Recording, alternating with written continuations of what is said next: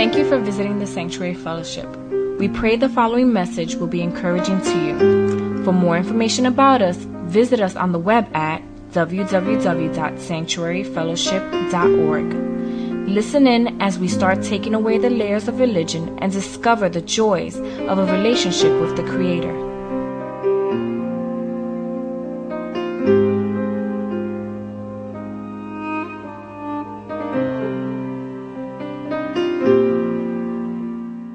Amen. Father, thank you for your word.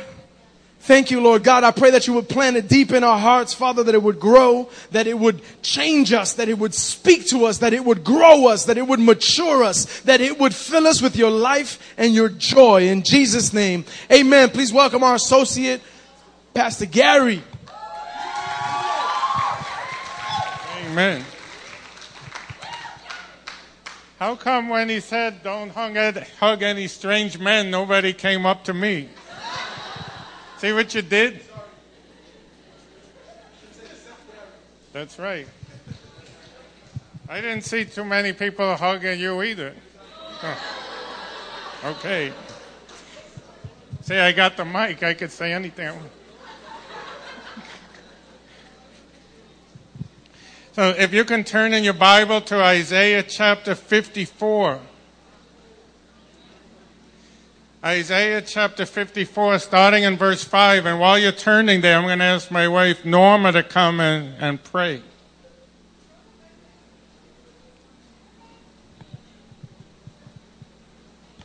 Not that Pastor George's prayer wasn't good enough, but Father, your word says that your people perish for lack of knowledge, Lord. So we don't want to perish. We want to listen, we want to learn, and we want to be equipped to spread your word. In Jesus' name, amen. Amen. So I'm going to start reading at verse 5. It says, for your maker is your husband.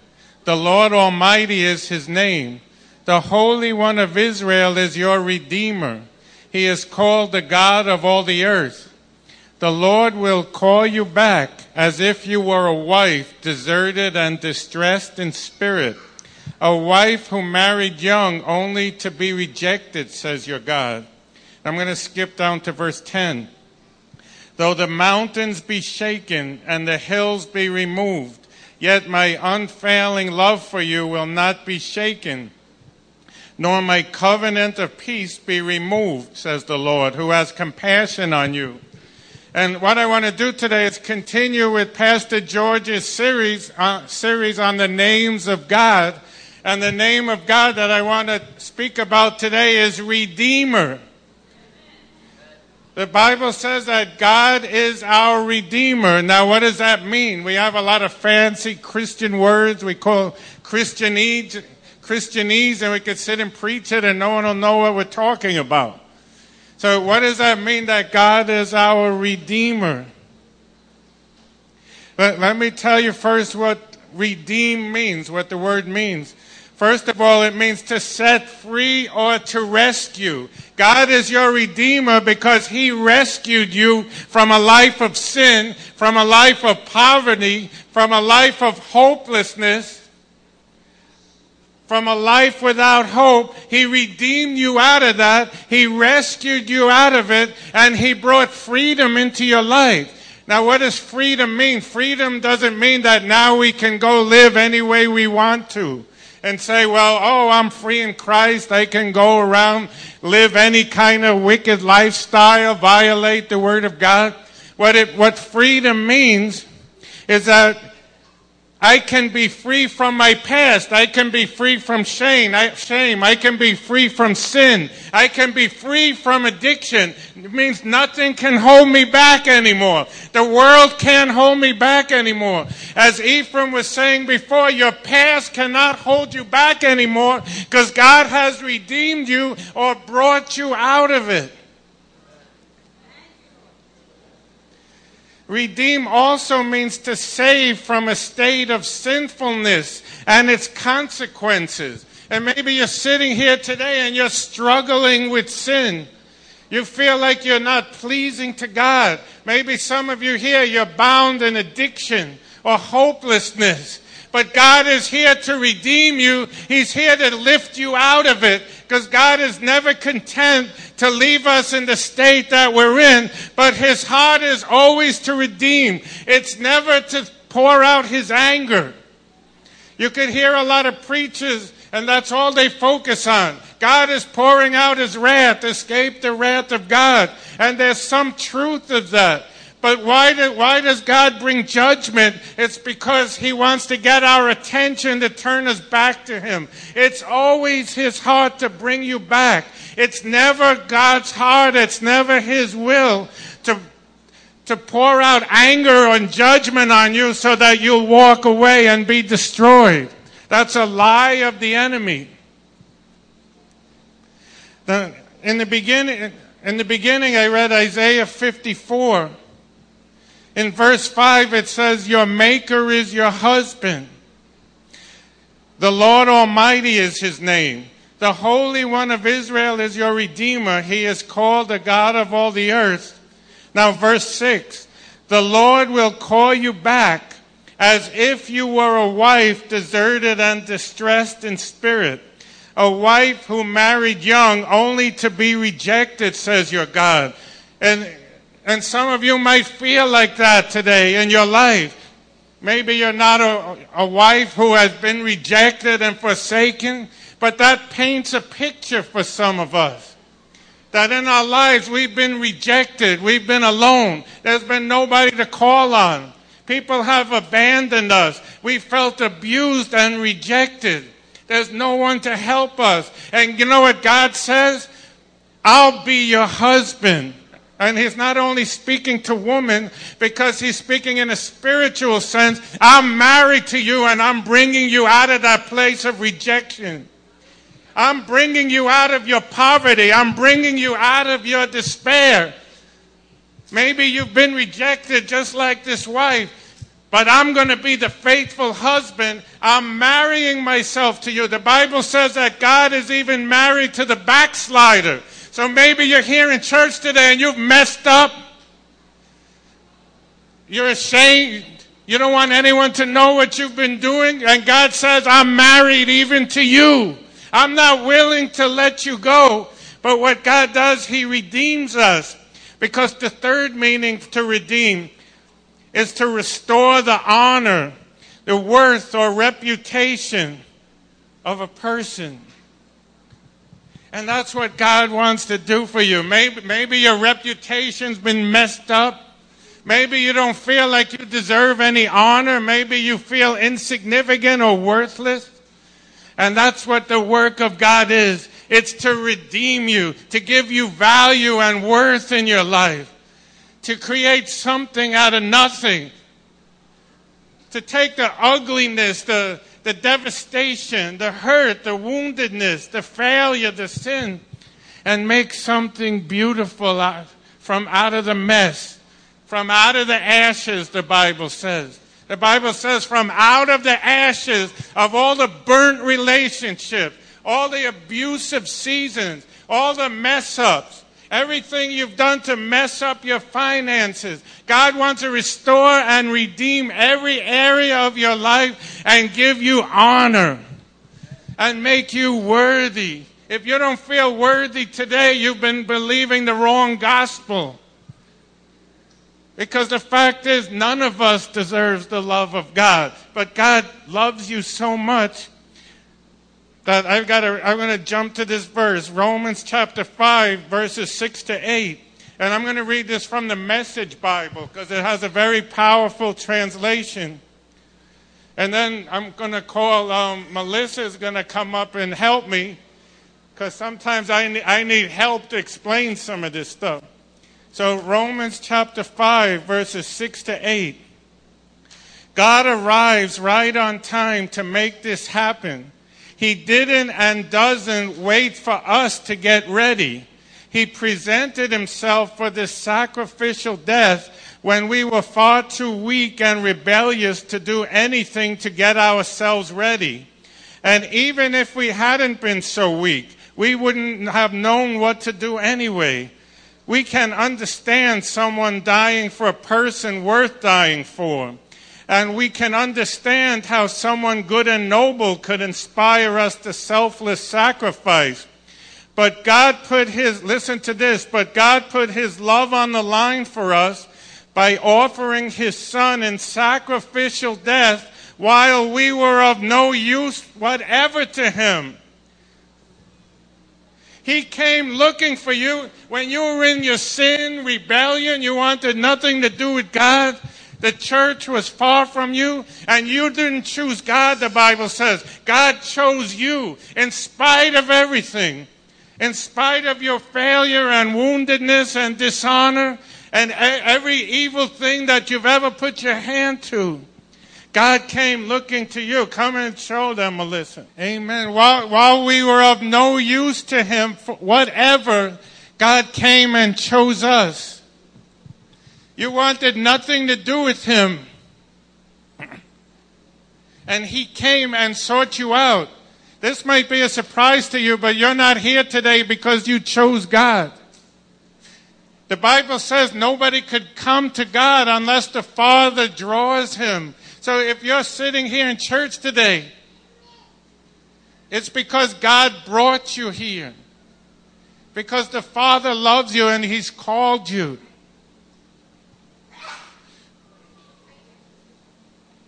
I'm going to read right now from 1 Corinthians.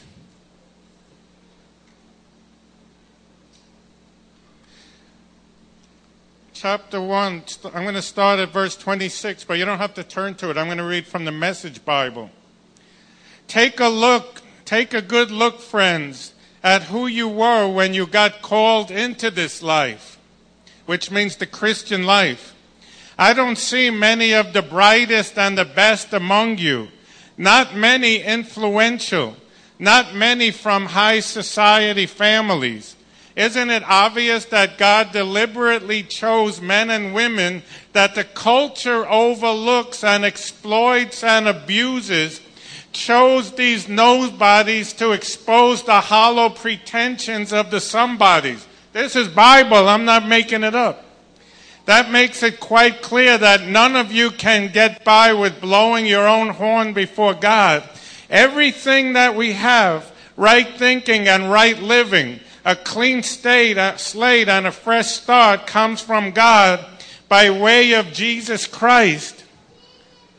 How many nobodies, no-name people we got here today? As I look around, we don't have too many movie stars, not too many doctors. Not too many famous people, not too many celebrities. Because the Bible says that God takes the nobodies. It's not that he's not interested in the celebrities and the rich and the powerful. God is looking for them also. But God chooses to take all the broken nobodies, the Bible says. The King James says the base, worthless things of the world, the abused people, the overlooked people. And he has chosen us so that his glory can be seen. So that when people look at your life, they'll praise God. We've been having all those testimonies being spoken week after week about people coming out of abuse, coming out of poverty, coming out of brokenness, coming out of failure, and standing up here week after week and say, God changed me and made something beautiful out of my life. And that's what God delights to do. He loves to take the foolish things, the nobodies, the nameless, faceless people that maybe the world doesn't recognize you. Maybe you don't get a lot of accolation or applause in your life. But heaven recognizes you.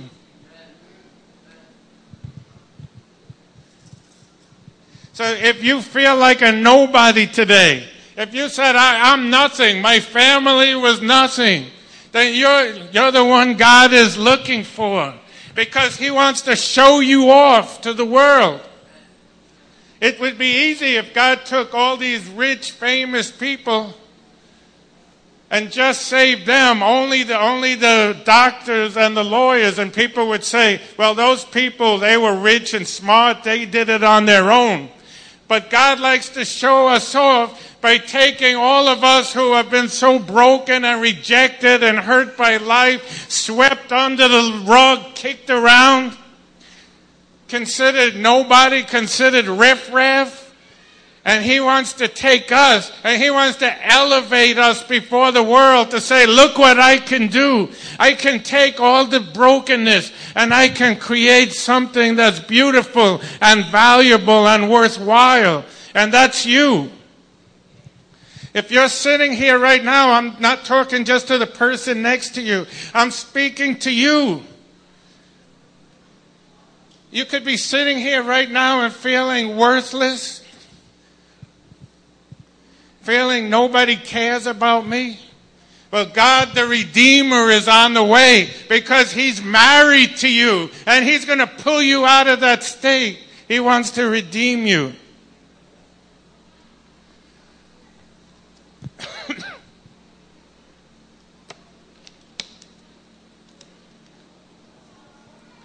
Amen. I'm going to read one more scripture, Isaiah chapter 41. I want to show you from the Bible that what I'm saying is true, because so many people twist the word of God to make it sound like God is angry and impatient. So I'm going to read Isaiah 41 verse 13. For I hold you by your right hand, I, the Lord your God, and I say to you, don't be afraid, I am here to help you. Though you are a lowly worm, O Jacob, don't be afraid, people of Israel, for I will help you. I am the Lord your Redeemer. I am the Holy One of Israel. In other words, if you feel insignificant like a worm is like the lowest thing on the earth. God says, do not be afraid, for I am with you. My right hand upholds you. Do not fear. Verse 15, you will be a new threshing instrument with many sharp teeth. You will tear your enemies apart, making chaff of mountains. You will toss them into the air, and the wind will blow them all away. A whirlwind will scatter them. Then you will rejoice in the Lord. You will glory in the Holy One of Israel. When the poor and needy search for water and there is none, and their tongues are parched from thirst, then I, the Lord, will answer them. I, the God of Israel, will never abandon them. God is going to take you out of your powerlessness. Maybe you feel like you're being overwhelmed by your problems, your circumstance, your enemies, that life is overtaking you. But the Bible says God's going to make you like a threshing machine on the mountain, which means you're going to start tearing up every hindrance in your way. There's nothing that can hold you back anymore, because he says in that scripture, I, the Lord, have redeemed you. I bought you with a price. I called you out. I call you out. And right now, God is speaking to some of you, and he's calling you out of that place of despair, that place of hopelessness, where all you see is the mountain in your way. Some of you, there's big mountains, it seems like, in your way. Financial mountains, relationship mountains, emotional mountains, spiritual mountains. And it seems like every time you start to move ahead, you can't break through. But if you'll just cooperate with God, if you'll just hold his hand, he's going to make you into that threshing machine that's going to tear down everything that hinders you. Nothing can stand in your way. You might feel like the worm that God was talking about. You feel powerless, helpless like the worm. But that's not who you are anymore. Maybe that's who you used to be. But if you've got a heart full of God, nothing can stop you anymore. There's nothing, there's nobody. Not the economy. The economy, the gas prices cannot hinder you. Your boss cannot hinder you, your co-workers, your husband, your wife. I don't care who it is that's standing in your way, they can't stop you, because God is making you into a threshing machine with sharp teeth, and you're going to break through. There's breakthrough ahead, as we heard this morning.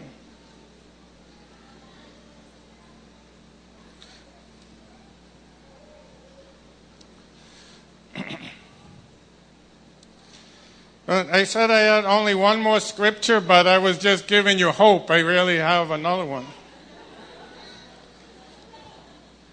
I want to read from Ezekiel chapter 37, verse 1, the story of the valley of dry bones.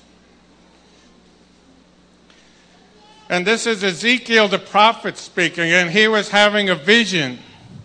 And it says, "The Lord took hold of me, and I was carried away by the Spirit of the Lord to a valley filled with bones. He led me all around among the bones that covered the valley floor. They were scattered everywhere across the ground and were completely dried out. Then he asked me, 'Son of man, can these bones become living people again?' 'O sovereign Lord,' I replied, 'you alone know the answer to that.' Then he said to me, 'Speak a prophetic message to these bones and say, dry bones, listen to the word of the Lord. This is what the sovereign Lord says. Look, I am going to put breath into you and make you live again. I will put flesh and muscles on you and cover you with skin. I will put breath into you and you will come to life. Then you will know that I am the Lord.' So I spoke this message just as he told me. Suddenly, as I spoke, there was a rattling noise all across the valley. The bones of each party came together and attached themselves as complete skeletons.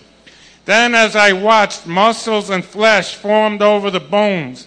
Then skin formed to cover their bodies, but they still had no breath in them. Then he said to me, 'Speak a prophetic message to the wind, Son of man. Speak a prophetic message and say, this is what the sovereign Lord says. Come, O breath from the four winds. Breathe into these dead bodies so they may live again.' So I spoke the message and he commanded me, and breath came into their bodies. They all came to life and stood up on their feet, a great army. And that's what redemption is all about. It's about a valley of dry bones. It's about a bunch of broken people, a bunch of broken, messed up failures where it seems like it's all over. It seems like death is going to win. It seems like depression is going to overtake us. It seems like it's all over. But God came to Ezekiel and he said, can these bones live? And I got to ask you that question today. The broken places in your life, the devastation, the hurt, the abuse, the torment, the backstabbing that you've suffered, whatever it is. Can those bones live? What do you see? When you look in the mirror, what do you see? Do you just see dry bones? Or do you believe the word of the Lord that those bones can live? See, that's what true prophetic ministry is. True prophetic ministry is not going around and pointing out everything that's bad about yourself. It's also not going around pointing out everything bad about everyone else. I'm tired of that kind of prophetic ministry. I've known those kind of prophetic people for years. And when they come to prophesy, oh, that one, they're an angry person. Oh, that one, they got a lying spirit. You don't need a prophet to point out your faults, do you? To point out your problems? Does it take a prophet? But this is where it takes a prophet. This is where it takes the people of God, the mind and the heart of God, to look into the devastation, the brokenness, the hurt of your life, and see the beauty, and see the destiny, and see the purpose, and then prophesy to it, and say, come to life. Those bones can live. But you gotta believe it. I know too many Christians that just see themselves as a bunch of dried, broken bones, and they're willing to live their whole Christian life that way and never come into their purpose or their destiny. But you see, there's greatness in every one of you. There's great purpose in you. God has ordained every one of you for great works, whether in the church or out of the church. Whether it's in business or in school, whatever it is, God has great things for you. But what do you see? Do you believe that the bones can live? Then you need even to begin to prophesy over yourself. Begin to speak the word of God over yourself and say, yes, these bones can live. And then prophesy the breath of God to bring life. Because there was a mighty army raised up. And that's what God wants to do in this church. God wants to take all the broken, dead bones. And every one of us are filled with, have left behind us, even some of you who are very young, have already left behind you a trail of broken, dead bones and waste. But God wants to take that waste. He wants to take the failures, your sins, and I don't care how bad your sins have been. I don't care what you could tell me that you've ever done wrong. God wants to take those bones of your failures, speak into it, and raise you up into a mighty man of God, a mighty woman of God. And your failures will not stop you. But we need to begin to see ourselves that way. And this is not only for you, but God has called all of us to be His representatives and His ambassadors. So the redemption is not only for you, but God wants you to be an ambassador of redemption, to start seeing other people differently. When you see somebody else who seems like their life is messed up, can you look at them and see that those dry bones can live instead of tearing them down? I'm tired of gossip and backbiting and slandering in the church. How many other of you maybe didn't even go to church for a long time because you were tired of all that? I'm tired. I get weary every time I hear it. There's two types of people that gossip. They're the people that speak the gossip, and there are people that are listening to it. We're not here to listen to gossip, listen to negative reports about people. Anybody can do that. I can speak anything negative about anyone, but it takes somebody of virtue, someone of character, to look into that person who is failing, the person who's hurting, the person who's not acting the way they should, and see the destiny and purpose in them and begin to speak it into their life.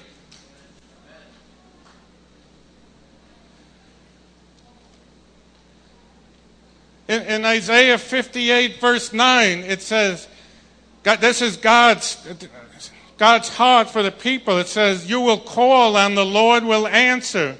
You will cry for help and He will say, here I am, if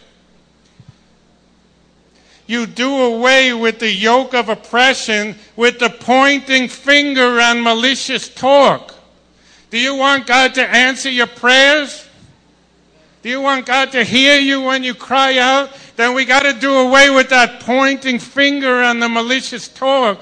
And we have to start speaking life into people. That's what church is all about. It's not about bringing out people's faults and spreading it around.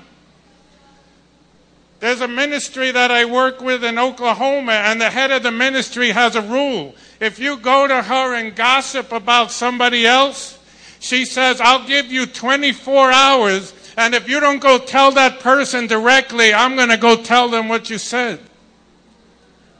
I think we ought to have a rule like that. Because this needs to be a safe place. This needs to be a place of redemption where people can come and find life. And so that you can receive that and go back out into the world and begin to bring redemption to those around you who are hurting. Many of you work with angry, bitter people. And instead of always seeing that, maybe we need to see the good. We need to see God's purpose in them, the beauty, the greatness in them, and begin to call it out of them instead of tearing them down and ripping them up. So I need help again. So I need Martina. Where's Martina? and Jessica. They're hiding. Oh, there they come. I don't know, Pastor George. I keep getting stuck. I got to bring the reinforcements here.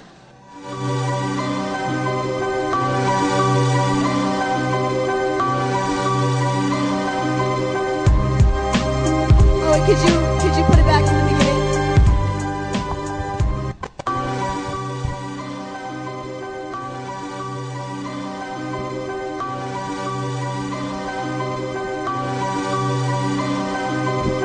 He was a handsome young man, a senior in high school, well-respected young man, popular but cool. The ladies loved him and every guy envied him.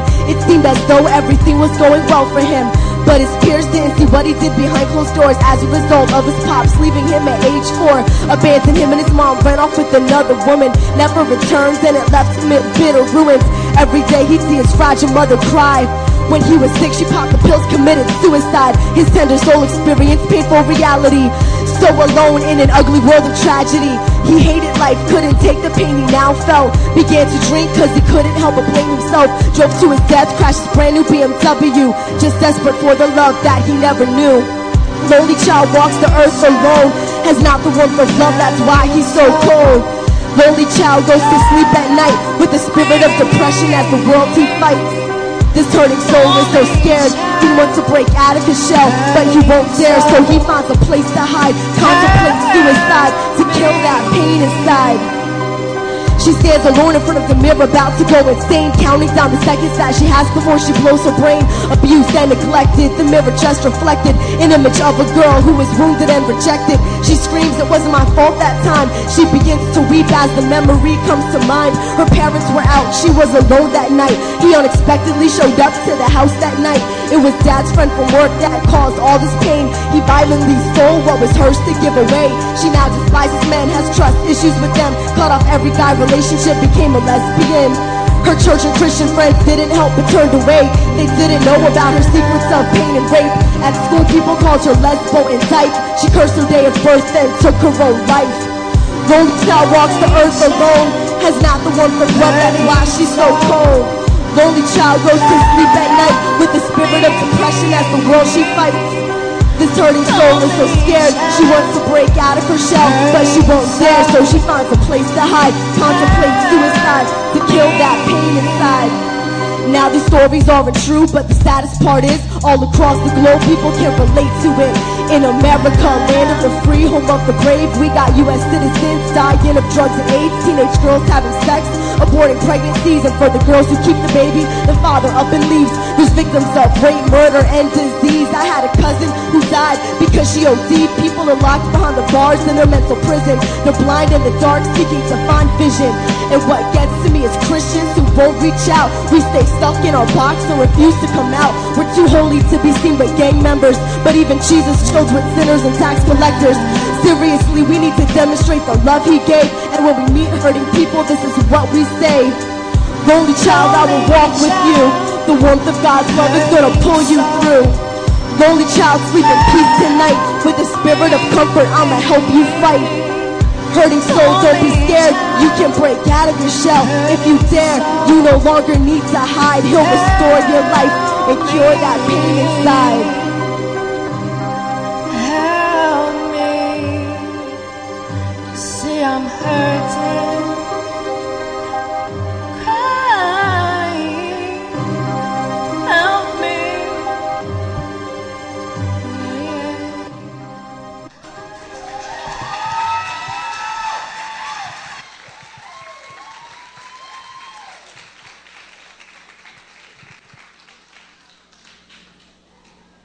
Amen. How many of you are willing to take that challenge and say, I'll be the one to go to those hurting people. I'll be the one to bring redemption, to bring beauty into ugliness, to bring wholeness into brokenness. See, we're not just here in church only to receive, but we're here to receive and then go back out into the world and be God's army, to be his instruments of redemption, of bringing back everything that's been destroyed. God wants to restore everything that the enemy has stolen from you. Even in the world, even the arts. People ask me, why do we have rap and hip-hop? We're not supposed to do that in church. Can anybody show me anywhere in the Bible where it says we're stuck to certain forms of music? Well, you might say, but I know that rap and hip-hop out in the world that sings about a lot of ugly, terrible stuff. Well, God wants to take that music and He wants to redeem that too. Even Miguel taught me a rap. You want me to do it? He told me, here we go. Shake it, don't break it. It took your mama 9 months to make it. Yay! Thank you. Wait, did I do it right? I'm not sure if that was a good example of redeeming rap for the Lord or not, but I think Jessica did a lot better with that. But God wants to take back the things that are considered the property of the enemy. I'm going to ask for Double Edge to come up right now. Because I've gotten beat up in church at different times through the years because people tell me, well, that music is all right, but not on a Sunday morning in church. But guess what? If it's not all right on a Sunday morning, it's not all right anytime. There's nothing unholy about a style or a form of music. But God wants to redeem everything for the Lord. He wants to redeem the movies. He wants to redeem theater, the arts. He wants to take back creativity from the enemy. The enemy doesn't own anything. We want to take it back from hell. So we're not afraid of unconventional worship. It's not about form because God has taken it back, everything the enemy's stolen. But it's about the heart of worship going up to the Lord. And God wants to redeem every part of your life. All the hurt, all the brokenness, every trial, every sinful failure. Just like He's restoring music and taking away from the enemy the tools and using it for His purpose to reach a generation in these last days. God is going to do the same thing in your life. He's bringing you back. He's pulling you out of the mud, out of the ashes, out of the devastation. And He's creating something from nothing. He's a miracle working God. A miracle working God. There's no failure in Him. No failure in Him. So I'm just going to ask for the prophetic team to come up right now.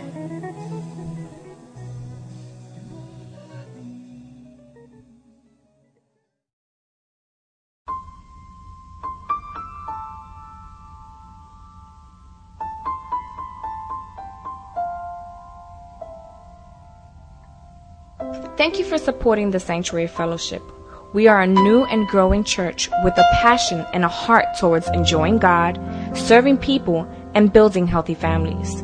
We pray that you will continue to fellowship and grow with us as we follow hard after God.